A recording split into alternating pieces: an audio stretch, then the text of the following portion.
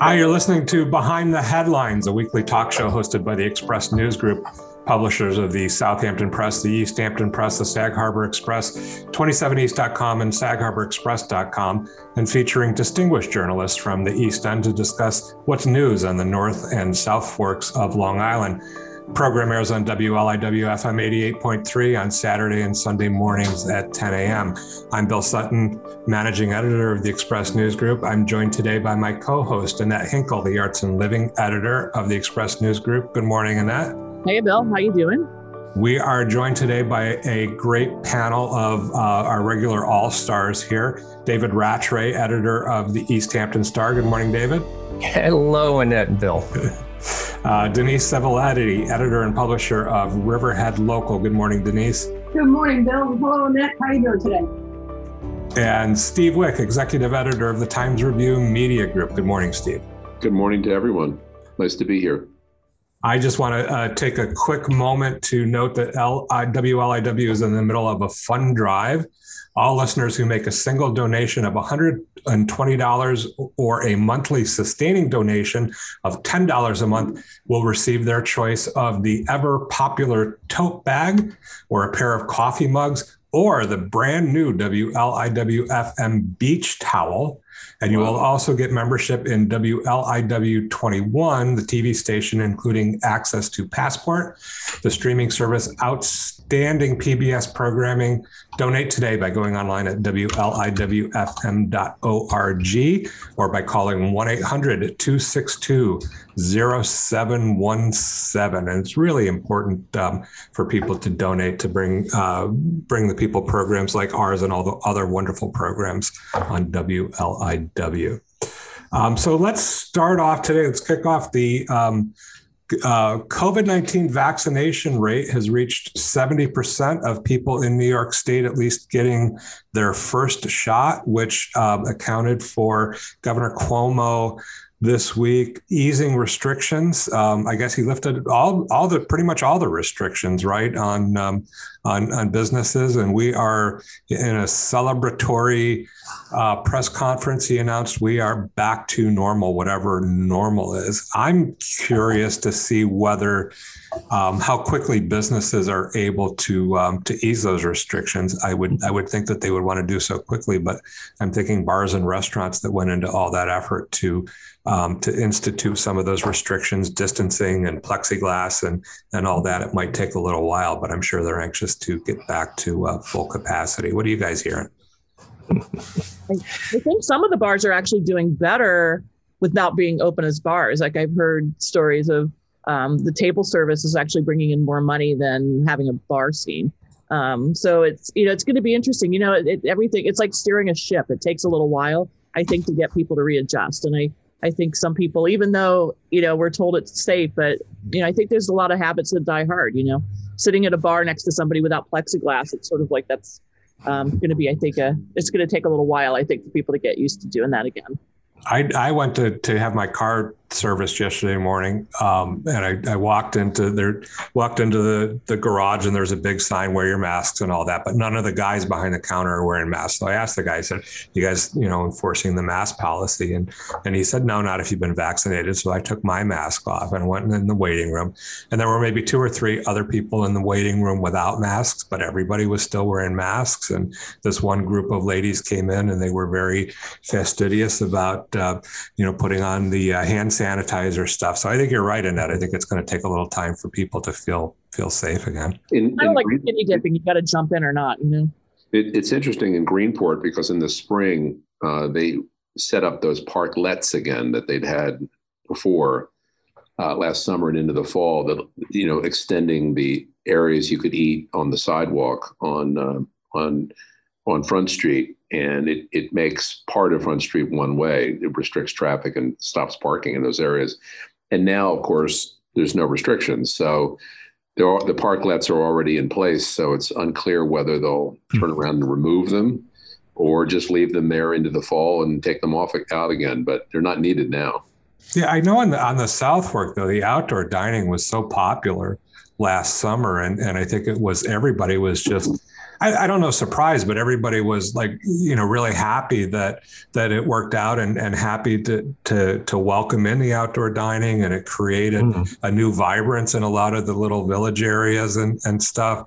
And I'm thinking that, although the restrictions are eased, those restaurants aren't going to want to give that up. And I don't know that the municipalities will too, to go back to the days of no outdoor dining. Right. I think you're absolutely right, Bill. I mean, there's two factors. People like it. The weather has been really good. And of course, it is a way, because it's very difficult to count, to add some capacity to your restaurant, by having maybe one or two extra tables outdoors, plus your indoor service or whatever.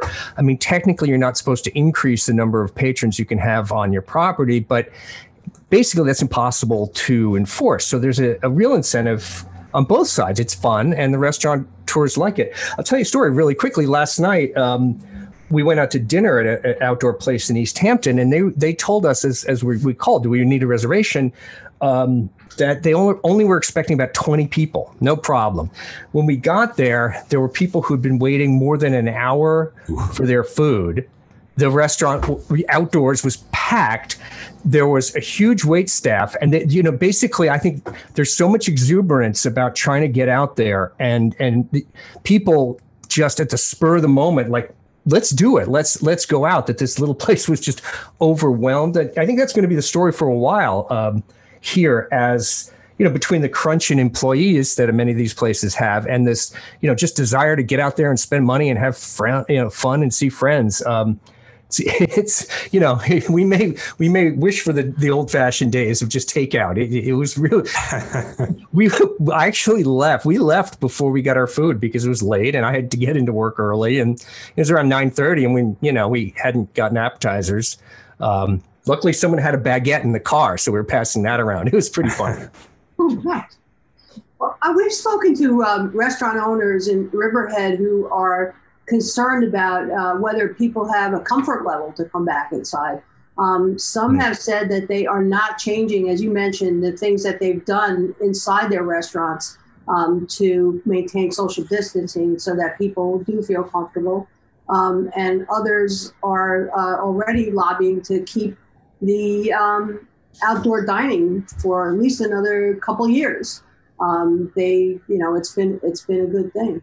I think comfort level of people. I think restaurants that cater to a younger crowd are having more success getting people in. I mean, you see some places that are sort of jamming, and other places, that are not. A lot of people are still wearing masks everywhere they go. I mean, I see it. I know I've done that myself in the supermarket since the return to the grand reopening, et cetera, happened.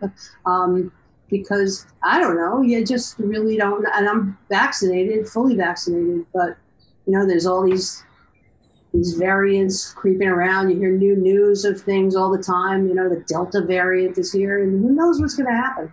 I think I'm a little introverted too. I feel like after a year inside, it just feels weird to go out and be social. Like, I'm not real sure that I like any of my clothes anymore, or that anything fits right, or that I really, really, really want to see people. I'm kind of not sure I want to do that yet. I like being an introvert. I never thought of that of myself as an introvert, but after I've always been a little introverted, so I'm kind of accustomed to it. But I'm kind of I thought I was going to be one of those. I talked about I'm just going to keep wearing the mask for a while, for a long time or whatever. And now I just find myself. I was walking through Stop and Shop the other day without a mask and felt to see how it felt, and felt really comfortable. And I took my mask off at the car dealership yesterday. And I think I'm probably there. I don't know if I went to a big outdoor concert or something, I might wear a mask, but I'm feeling pretty safe. Positivity rate is under 0.5% in New York. I'm fully vaccinated. I don't know. I suppose I was waiting for there was going to be this one day like this week when the governor made his announcement and everybody was going to stand up and throw their hands up. Oh, the war on COVID is over, kind of like the end of World War II celebrations and stuff. And I was looking for a nurse to kiss and all that. But I think it's going to be a much slower, like Denise said, it just a slower easing into back to normal, watching the variants and all that type of stuff. It also feels like the businesses are setting the tone. Like, my husband and I debating, do we wear a mask in this store or not? So if we walk in and none of the employees are wearing masks, I feel like then we're like, oh, okay, we can do this. But if everybody in the store who works there is wearing a mask, I'm more inclined, I think, to leave mine on. The vaccination rates have been interesting. In East Hampton, the supervisor recently said that, they vaccinated so many people now, they're looking for arms to put the needles in. So there's something like over 72.5, I think, percent of East Hampton area residents. And then in Amagansett and Montauk, over 83% of adults have been vaccinated. So the success rate in that regard has been really tremendous here. Yeah, it's absolutely true on the North Fork as well. I in the last few days, just going to different places, I haven't seen that many people with masks. It's kind of surprising. I agree. The library in Cutchogue, King Cullen, I see staff wearing masks, but I don't see that many people coming in wearing them. So it's obviously there's room to be cautious, but it's definitely giving away. I wonder if it's going to be one of those things where you just wake up one day and realize that nobody's wearing masks anymore and not sure when exactly that happened. And we'll see old repeats of TV shows with people wearing masks and look back on the days of COVID. I hope that's the case. I really do.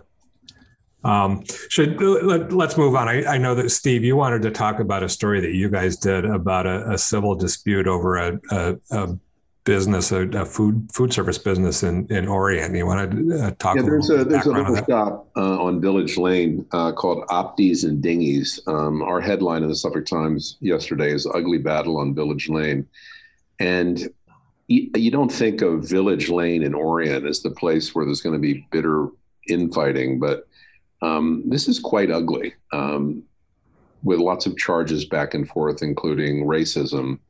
But basically, you have a couple who took over kind of an iconic building that had been an ice cream shop and turned it into something a little bit different, including selling some different kind of food items that seem to bother some people. And you have landlords who clearly want them out. I mean, police have been called, building inspectors have been called. It's just gotten really over the top. It's not like anything I've seen in my short time being a newspaper editor out here, but that it's taking place on Village Lane in Orient is really remarkable, and it's really quite ugly. Reading your story, this was traditionally an ice cream shop, and that was even written into the lease that it would continue to be an ice cream shop. Correct? And it was a 5-year lease. And then the owners of the building are saying that they've expanded the food choices to at least their point of view is they've expanded food choices that don't fit the old building that they're in. And they're complaining about it. And the rent is very low. It continues for a couple more years. And it's like $1,000 a month low, right? I mean, that's it's incredible. Really low. But the changing of the menu seems to have bothered people. Because it's Asian food. I mean, was that the implication? Well, you could see in the story that some people are saying that this is anti-Asian, that people are using the word racism.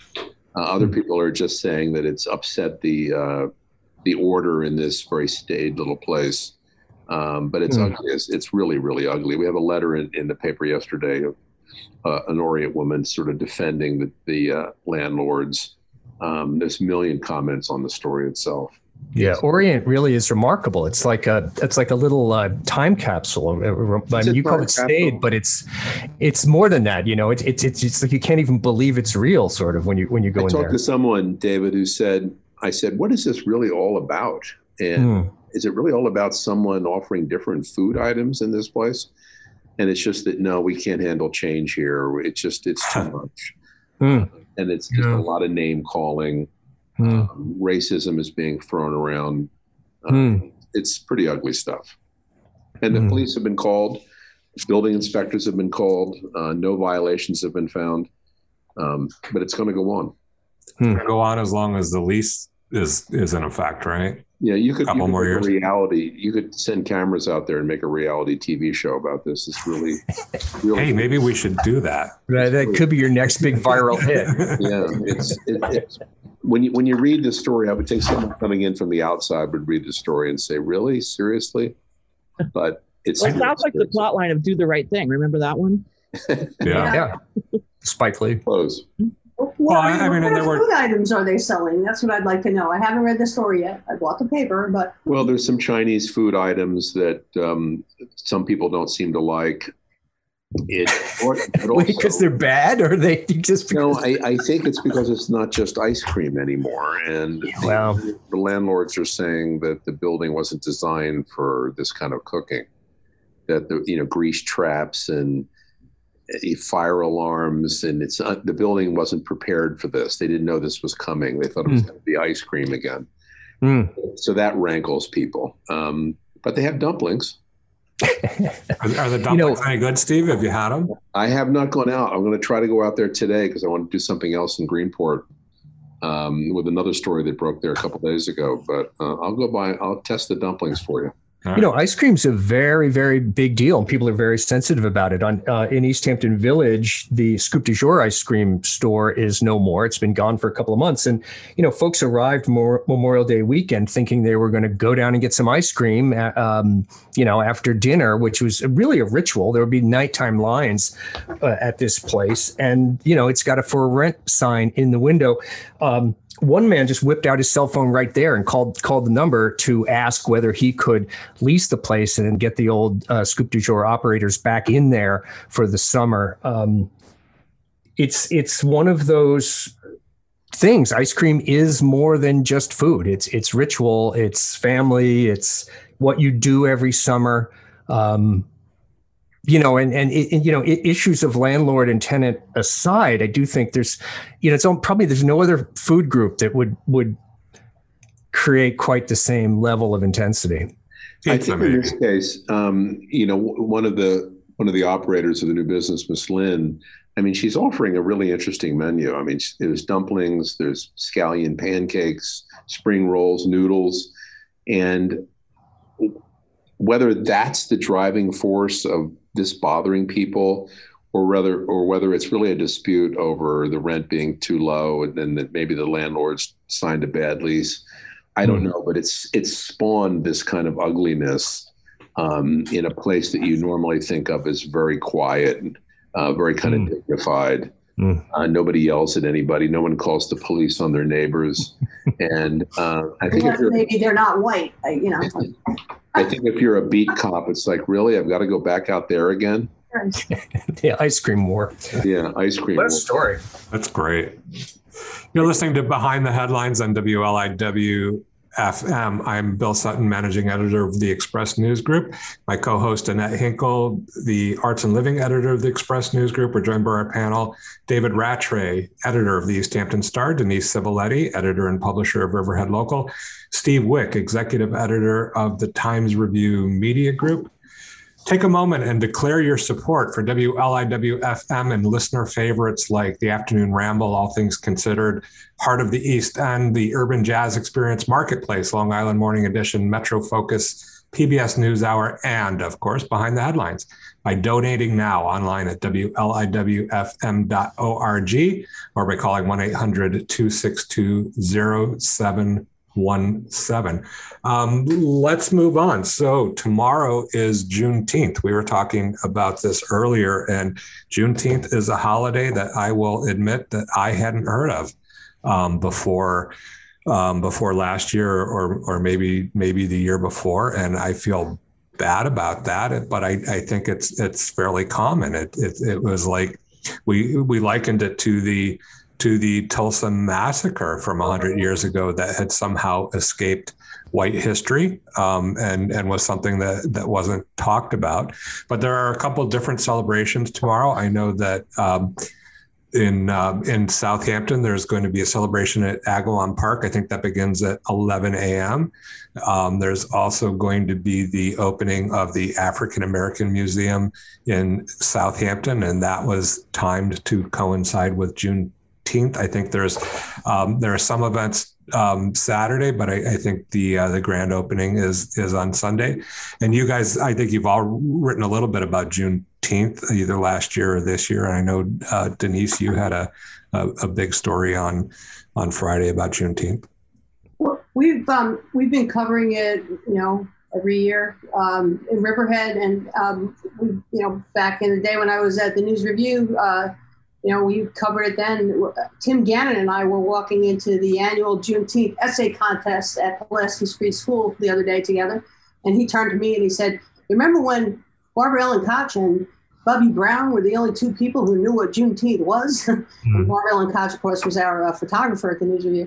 She encouraged us to put that on our story list. And we covered it every year there at the paper, and I've been covering it since. Great. There is a party, a celebration in a local park.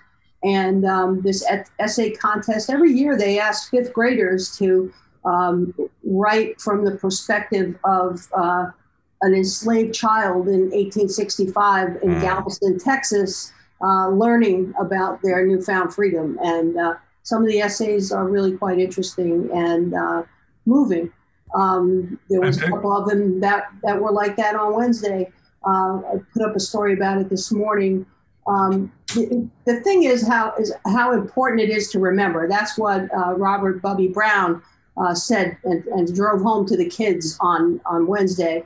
And I mean, you talk about somehow not being aware of these things. Well, that wasn't really by accident so much as, I don't know, not by accident, but it's not surprising that people with our background and our race weren't aware of it. And it's not surprising that it wasn't, this or the Tulsa Massacre, that these things were not recorded either in the first draft of history, what we're supposed to be doing, or by the historians that wrote the books, because history has always been pretty much written by white people, usually white men. And that you were talking before about, women being left out of history. And David, you were talking about that too. It's because of who the authors are and what their perspectives are and what they deem important, I think what's interesting is they're talking now about changing what can be taught in schools in some of these states where, the whole idea of teaching, critical race theory and that sort of thing is under the microscope. And it may be that, as we get Juneteenth would be a national holiday, there's going to be places that are going to push back against even recognizing it. I wouldn't doubt it because, let's face it, the same people who are writing the laws are often, especially in some states, are often the same people who have committed this crime against history, if you will, as far as I'm concerned. So, of course, they want to hold on to their, what I would say is revisionist history for all of us. I think the lesson of Juneteenth kind of fits into what we've all been talking about for a while, but what we're writing about on both forks, and that is the really tragic omission of a lot of history out here. David's Plain Sight Project, our project over here, an attempt to give names to slaves to document the extent of it. I had a column on it 2 weeks ago, and some of the comments on that story are really shocking. People don't want to know it. They get angry about it. They think you're shoving something down their throats. Probably 99% of America had no idea what Juneteenth was. It was certainly well known in Texas because that's where that event took place. Do you want to just give a brief history of what the holiday Juneteenth is marks? When Union soldiers arriving in a part of Texas 2 months after the end of the Civil War, and I think it was in late June 1865, told Black people there who still thought they were enslaved that, in fact, slavery had ended. So it reached its last place there in June in Texas, and that's Juneteenth. And it was pretty much celebrated locally there for years. I don't know that most people knew about it in the rest of the country, but it's been a state holiday there for 40 years. Listening to this, it's a hugely important day. It's really fascinating because in some ways this mirrors the way Thanksgiving became a national holiday, in that it really was not a thing. It was sort of arbitrary when it was going to be in different communities. And then we coalesced around this idea of the famous sort of Pilgrim supper with the native people in Squanto bringing in the bounty to help the pilgrims. And we sort of seized on that as a nation in a similar, somewhat ahistorical way, in that it didn't really have much meaning elsewhere in the country. And yet it's this incredibly important singular American event, American holiday. Many Americans say it's their favorite holiday. They gather around the table. And so I think that any criticism you might hear of Juneteenth as being a Texas thing, not that I'm saying that this panel is doing it, sort of isn't paying attention to the history, that we do celebrate things that kind of evolve organically out of a somewhat arbitrary moment. Juneteenth doesn't really have much bearing on what went on in New York. Slavery ended here effectively in about 1827. But I think the universality of that, I can't even talk this morning, of that Texas story, I think makes it work as a narrative for a national event. And I think you're right. I think the events last year, George Floyd and all the activism and all the people standing up, against that last year kind of maybe helped propel this and helped evolve this into something more people were aware of, because at the time last year, everybody involved in these protests, then it evolved into a Juneteenth celebration. Here in Southampton, that's how that evolved. Anyway. Yeah, anything that gets Americans talking about the issue of slavery, yes, I think is important toward a sense of reconciliation with our history and a sense of understanding that Black Americans are part of the fabric of this country from, 150 years before the Declaration of Independence. A really, really fundamental group of people in the American story everywhere in the 13 colonies and beyond, that has been overlooked. And this gets us talking about it. I think it's great. It is great. And I think it once again underscores, I think Denise was making this point a moment ago, this fight we're having over history. What is the story? What is the American narrative? What is the story we're going to tell? Call it critical race theory if you want. Why not just tell the whole story? How has that become part of the culture wars in this country, that you would want to talk about the existence of slavery, that you want to talk about the Constitution being written in Philadelphia in the 3/5 clause? Just read that clause. It's really quite shocking. So we're going to argue about history in this country because it's now part of the culture wars. But the shame of that is that we won't even recognize these incredibly important events, like soldiers coming into a Texas town in June 1865 and saying, two years after the Emancipation Proclamation. 2 years after the 1863 Emancipation Proclamation, that you're free. And the celebrations that went on, you can only imagine. I think one of the important things about commemorating Juneteenth, one of the important ways of commemorating that is, as the president said yesterday when he signed that bill, the end of slavery was really only just the beginning. I mean, the thing, racial oppression and continued and continues to this day. And as Bubby Brown Wednesday told the 5th grade students at Pulaski Street School, it's also not just about Blacks anymore. Those were his words. This is, it's more than that. It's about Asian discrimination. It's about discrimination against all non-white people in this country by the people who, write the laws, who are in power, who want to rewrite history, and the people who write history in the first place. We have to look at, are we doing the same thing when it comes to writing about the Latino population here on where we live? Like, they're such a big part of our community and our economy, but how do we cover them? What do we do? I mean, I think we all need, as here we are behind the headlines, we all really need to think about that in a critical way. I think it's so interesting to talk about the Latino presence here. And compare that to the African American enslaved and free presence here over the centuries, because they're both economic stories. And one of the things that we've really observed as we begin to read the history is that if you follow the money, during the years of slavery, it's inescapable. You just come up against it. And I think in the same way, if you follow the money today, you come up against this massive Latino workforce.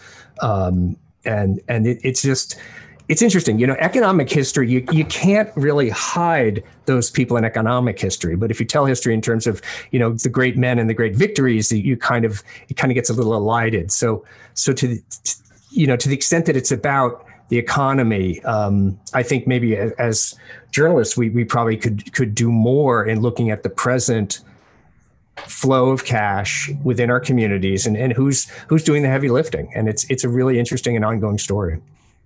It's fascinating. And David, you had written a piece about the African American Museum for your upcoming magazine, correct? Yeah. I wrote about the co-founder, Brenda Simmons, who is fantastic. Yeah, she's wonderful. She's a Southampton native. She grew up, I think it was Halsey Avenue. And her family, on both her mother and her father's side, were part of the Great Migration out of the South. Her mother's family, 8 siblings coming out of Waverly, Virginia, I think it is, to Harlem, and her father from Currituck, North Carolina. And they meet. A lot of family members start coming out to Southampton, the first being one of Brenda's aunts who had a beautician's license. And she started working in a beauty parlor, which was half of this wonderful, one side was for the men and one side for the women. And, the women weren't allowed in the men and vice versa. And Brenda, as a girl of about 12 or 13 years old, would answer the phones, take appointments, run errands, run up to the Greasy Spoon to get food. Cut to this year, to tomorrow and Sunday, a museum about the Black presence on the East End is opening. And it's fascinating because the depth of stories and the depth of artifacts, just the building itself and other buildings like it, that many white people in Southampton and East Hampton just didn't know about, that this was this whole separate world of people. There was something in East Hampton that's fascinating. Brenda's dad, Noah Simmons, I think, was the owner-operator of a club in East Hampton called the Cottage Inn, right, at which James Brown and Aretha Franklin and the forerunners of the Loving Spoonful, this is a Steve Boone, his band out of West Hampton called the Kingsmen, basically had his debut there, playing to a Black audience. I searched East Hampton Star Records for any reference to the Cottage Inn and to, these folks being there. It just didn't exist. We weren't paying attention to that. Where was it? It's wonderful. It is currently are you sitting down? The East Hampton Town Senior Citizens Center on Springs Fireplace Road. Maybe 30 years ago, it was a restaurant called the Pipe Dream that had jazz on Thursday night or whatever it was. But it was an honest to God juke joint and restaurant. And, it just wasn't part of the record. So by opening this museum, Brenda and the other curators can talk about that. And of course, the other thing going on in Southampton, which probably Annette knows more about than I really do, but is the Pierce Concert House and that effort to, which is actually hitting some snags to rebuild this house on Pond Lane overlooking Lake Agawam, to honor a man who was freed from enslavement, who went on to become a whaler and a business owner and a philanthropist. He lived there in the 19th century with his wife, Rachel, who sort of gets left out of the picture. But there's been some real pushback. I think there's something like a $4 million plan to restore that building and build a museum. And of course, in the heart of, they tore it down in the first place. You know, Right. They had somebody who was going to build a house there, and Right. they basically took down, the building, and they were going to build a house, and then that project was abandoned. And I believe that the pieces of the house are stored somewhere, right? Some of the pieces are, yeah. So there's been some pushback, which, again, it's similar in a way, perhaps, to the ice cream story in Orient, in that resistance is being framed by the people who favor this as, in part, based on racial animosity. A rebuilding of a house for some illustrious white family might not have the same degree of resistance, is what they're saying. But I think that is on track to happen eventually. Look, it took 16 years for the Southampton African American Museum, which is on North Sea Road, by the way. And hours have not been set yet. Brenda Simmons says they're working on it, and we should look on the website to find out when to visit. But there was resistance too. The Southampton African American Museum, the building, the barbershop, the town bought it for $500,000 in 2006 from a guy named Randy Conquest. And there was, even beyond pushback, and people were calling the Southampton Town Community Preservation Fund manager at the time and asking, why the hell was the town spending money on that piece of blankety blank? So I think the history of change, the history of recognizing people of color here is fraught, but it's moving along. I mean, this museum is going to open, and it's gorgeous, and it's going to be really well worth seeing. So the museum, which is at 245 North Sea Road, is having. So there was a VIP reception scheduled for Friday, but on Saturday, right after you listen to this radio show, go down to the museum. There are pre-tours from 11 to 12:45. At 1 o'clock, there's going to be some performances, and 2:30 p.m. is the opening ceremony. Moderated and led by Brenda Simmons. There will be a panel discussion about the history of Black barbershops and beauty parlors. So everybody should be able to make that. What a great event. I just say that's such a great focus for a museum. It sort of hits that time frame that, a lot of people don't think of history as being, I'm guessing this would be like the 40s, 50s, 60s. But that's right. It was a Black middle class in Southampton. Yeah, that's just such a cool, it doesn't have to be ancient history to be really interesting, I don't think. Well, and it's nice where you can take a piece, a chunk of that, and really focus on one thing rather than trying to do this huge overview that that tends to be a little out of reach sometimes, maybe. You're listening to Behind the Headlines on WLIW FM 88.3. I'm Bill Sutton, managing editor of the Express News Group. My co-host, Annette Hinkle, arts and living editor of the Express News Group. Our panel today, David Rattray, editor of the East Hampton Star, Denise Civiletti, editor and publisher of Riverhead Local, and Steve Wick, executive editor of the Times Review Media Group. David, you wanted to talk a little bit about Truck Beach and the latest that's going on there. I guess the Baymen are saying no, huh? Well, this is, the fight over who has access to the beach, particularly on the ocean side, but in the bays as well, is as old as the Hamptons. And in this case, there's a group of property owners associations on the ocean beach east of Amagansett, in the Napeague section, who won a court decision basically saying that they indeed owned the beach all the way down to the high tide line, and that they had the right to block access. Now, this is one of the most popular or the only beach driving where beach driving was allowed in East Hampton. Well, during the day, that's right. There was an access where you could, and many people did. Hundreds of vehicles on a Sunday in July and August would go down there and park kind of tailgate style, side by side, backed up, lower the back, put out the beach chairs and the barbecue and the umbrella and whatever, and make a day of it. Bring the family. family members from out of town who happen to have four-wheel drives and in a coveted East Hampton beach sticker could drive out there. So you would get this scene of, a mile and a half of trucks lined up along the beach with people doing their thing. Now, no lifeguards, no public bathrooms, no emergency equipment, no nothing. But it was a way for people to get to the beach. It became super popular really in the last decade. There was a little bit of it before that, but it's not, it's one of those things that passed for tradition because people had been doing it for, a decade or something like that.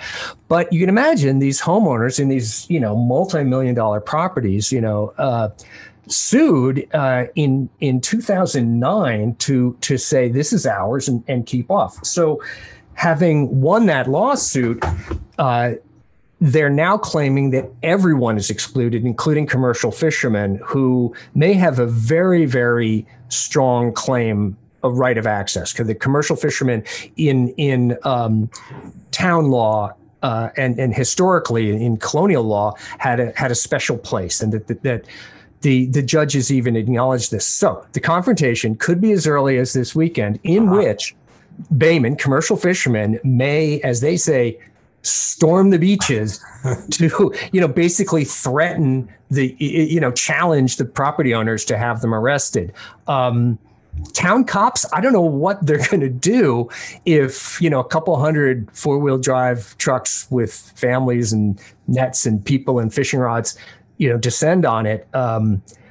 Every summer you sort of have the story of the summer. This may shape up to be ours, but I think it's a greater issue really for all of the East End towns that derive beach access rights from these colonial era patents, as they're called. If this is allowed to stand, could threaten in any of the towns here. Really could. Many years ago, I remember when I was writing for Newsday, I went with Jens Lester's haul seine crew. Right. It was probably the last haul seining crew out there. I think they were under supervision of the DEC. And we were at a place in Sagaponack where they were launching their dories. And I was with them for a couple of days, David. And one day they were pulling a net in and some fish. And a guy drove down there in his Range Rover from one of the mansions and started screaming at Jens Lester's crew. These are people who've been there since, colonial days, doing what they'd always done on the beach where they'd always gone to make a livelihood. And this guy comes down in a Range Rover and starts yelling at them. Right. And I went over to talk to him about it. And he said, I don't want this anymore. I said, well, they've been doing it for 300 years. I don't want it anymore. And the fact that this is still going on it strikes me as a tragedy. Mm. Well, I think there's monikers have moved away; they're gone. It's an interesting question, where you ask a judge who's not from the East End to grapple with a piece of, in this case, would be 17th century writing, which allows ye townsmen to spread ye nets as they have before. In perpetuity, or some language like that. What does that mean in 21st century America? And was the intent there? I mean, certainly they couldn't imagine driving trucks out onto the beach, but is that the intent? I think that's the argument. And that's right. It's frankly, it's like the Second Amendment. Second Amendment, with the right to bear arms. No one anticipated weapons that could fire, I don't know how many rounds in a second. In those days, it took a minute if you were good to reload a musket. But I think there is a somewhat of a standard in this country of updating these colonial era or early Republic era language to current standards. It may be that the judges that deal with this on appeal decide that it is fishing only, and they will issue a special fishing permit, which is how it works in state parks. Right now, you can get a four-wheel drive permit to drive on the ocean beach, and it says right on it, for fishing only. And you have to have fishing gear and this and that. Same thing in the county. But the sort of the back pocket thing is that the town of East Hampton has committed itself verbally to condemning this ribbon of beach to preserve the giant tailgate thing. I think that's going to be the only solution. It's either that or give up the fight, right? I mean, well, what's really sad is if they go the condemnation route, that's what really threatens the rest of the East End towns, because that really undermines the philosophy of these colonial era agreements. So, right. so this is one. The fact of the matter is, if you can go back and read Men's Lives, Peter Matheson's book, you can read about this entire culture. Right. Once again, we're reminded that the East End has completely changed and is no longer what it once was. Yeah. Whether we're talking history and arguing about what it means, or we're talking about a Banneker community that's been there since the 17th century and always counted on those beaches, and it's everything has changed now. Well, the native people before them, right, for tens of thousands of years, the shore whaling that the native people did, particularly drift whales, a whale that would wash up, the native people would take and use. The history is extraordinary there. Yeah, but just to see once again we're battling over who goes on the beach, and the millionaires are upset about it is really astonishing. I guess we'll see what happens this weekend. Denise, you wanted to talk about cannabis opting out. There was another big meeting in Riverhead this week to decide whether the town should opt out of sales and public use, right? Yeah, well, the Riverhead Town Board actually put a proposed local law to opt out on up for public hearing, and there was a public hearing on it Tuesday night. The town had conducted an online survey and got over 1,400 responses to it, which were 73%, over 70%. So it was either 71 or 73% that were in favor of cannabis stores, marijuana dispensaries, and they decided that maybe that survey wasn't representative of the entire community. Maybe the people who answered really didn't live here, though they did ask for people's addresses. And I have to say, I was astonished to see that most people actually put their addresses down. Does that mean they just disagreed with the responses? They didn't say that. I think we need to do a better survey. I have my theory. If you want to hear my theory, I think that like all astute politicians, or maybe all politicians, they would like to have someone else make this decision. Yeah. They don't want to be, the town board that allowed pot shops on Main Street. I don't know. But anyway, that's just speculation. But so they put this up for a public hearing with one of the things being said that, well, maybe, they use the elderly on the internet rationale, like that older people, seniors don't access the internet, which, I don't know. I can say for sure there's more than one senior on this Zoom call right now, right? So well, you and me. I don't know. Now pretty much everyone that went to Woodstock is the senior, so I don't know who they're thinking about. And they're interested in that. Anyway, so they had a marathon hearing the other night on this law, this proposed law, and it will be interesting to see what they do with it. People were split. There were people, including a couple of town officials, the director of the Riverhead Industrial Development Agency and the director of the Community Development Agency spoke up and opposed it.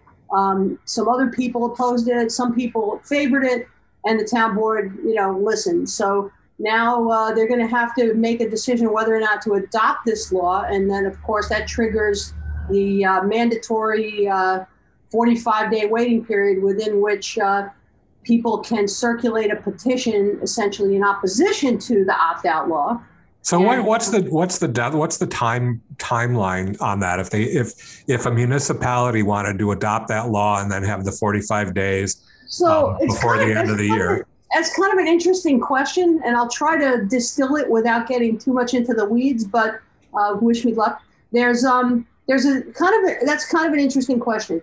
You've got the 45-day period operating up against this deadline to get something on the ballot, right? Right. So, the longer you wait to do this, that window closes, And then you've got the marijuana legislation passed by the state that says you have to, if you want to opt out, you got to do it by December 31st. So after December 31st, if you have opted out, you can opt it. You can rescind that law and then allow sales in your jurisdiction if you're a town, right? But presumably the municipalities would want to get it on the November ballot with everything else rather than holding a special election, which otherwise there'd have to be a special election. And the way the deadlines work, so here's the interesting thing. The state amended the election law 2 years ago, January 2019, to say that ballot propositions have to be to the County Board of Elections by 3 months prior to the election day. And the section of law that governs the permissive referendum, which are the referendum by permission, which is what this is called, if they do a referendum, if they want to have a referendum, that section of the law says 60 days. So, like, which one controls? Like, do they have to have it there before 60 days or 3 months, 90 days? And so I spoke to the State Board of Elections, and he said, well, we have our law, and the towns think they have their law, and if the County Board of Elections rejects this proposition because it's coming in after the 3 months, they'll have to go to court. But he couldn't say whether the County Board of Elections would or should or would be allowed to do that. The deputy town attorney in Riverhead told me that the Association of Towns lawyer that counsels town governments is going with the 60 days. So if it turns out to be that the County Board of Elections is going to go with the 3 months, they are already past their deadline. They can't make it happen because that's interesting. 45-day period. Yeah, so we'll see what happens. But if I had to guess, I would guess that the town board in our town anyway is going to adopt it and say, let the people decide. And we'll see if there's actually a referendum on it. That makes a lot of sense. I think, all the other towns and villages are looking at the same question. And I think we said earlier that I think the first one brave enough to make a decision, I think probably the others will follow suit. Steve, we're quickly running out of time here, but do you want to just quickly talk about Bob Lipa's article on the Satchel game? I think that would be a really nice way to end the show. Yeah, Bob has just a great story this week. It's I think it's kind of the story of the week, and certainly maybe of the month, that in 1950, Satchel Paige, the great legendary baseball player, Negro League player, et cetera, came to play a game in Riverhead. They played before about 6,000 people. The history of it wasn't really known, like so much history around here wasn't really known. And Bob has written this really long, very good story about the game itself. And you will see, if you look at either the Riverhead News Review or the Suffolk Times, you will see that Carl Yastrzemski Jr., the great Bridgehampton baseball player, was a bat boy for the Riverhead team. It's an astonishing picture. You can see all this. It's just, again, I don't think anyone in Riverhead even knew this.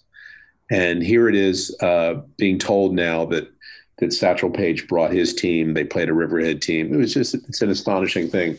And again, to my eye, it's not a sports story at all. It's a culture story.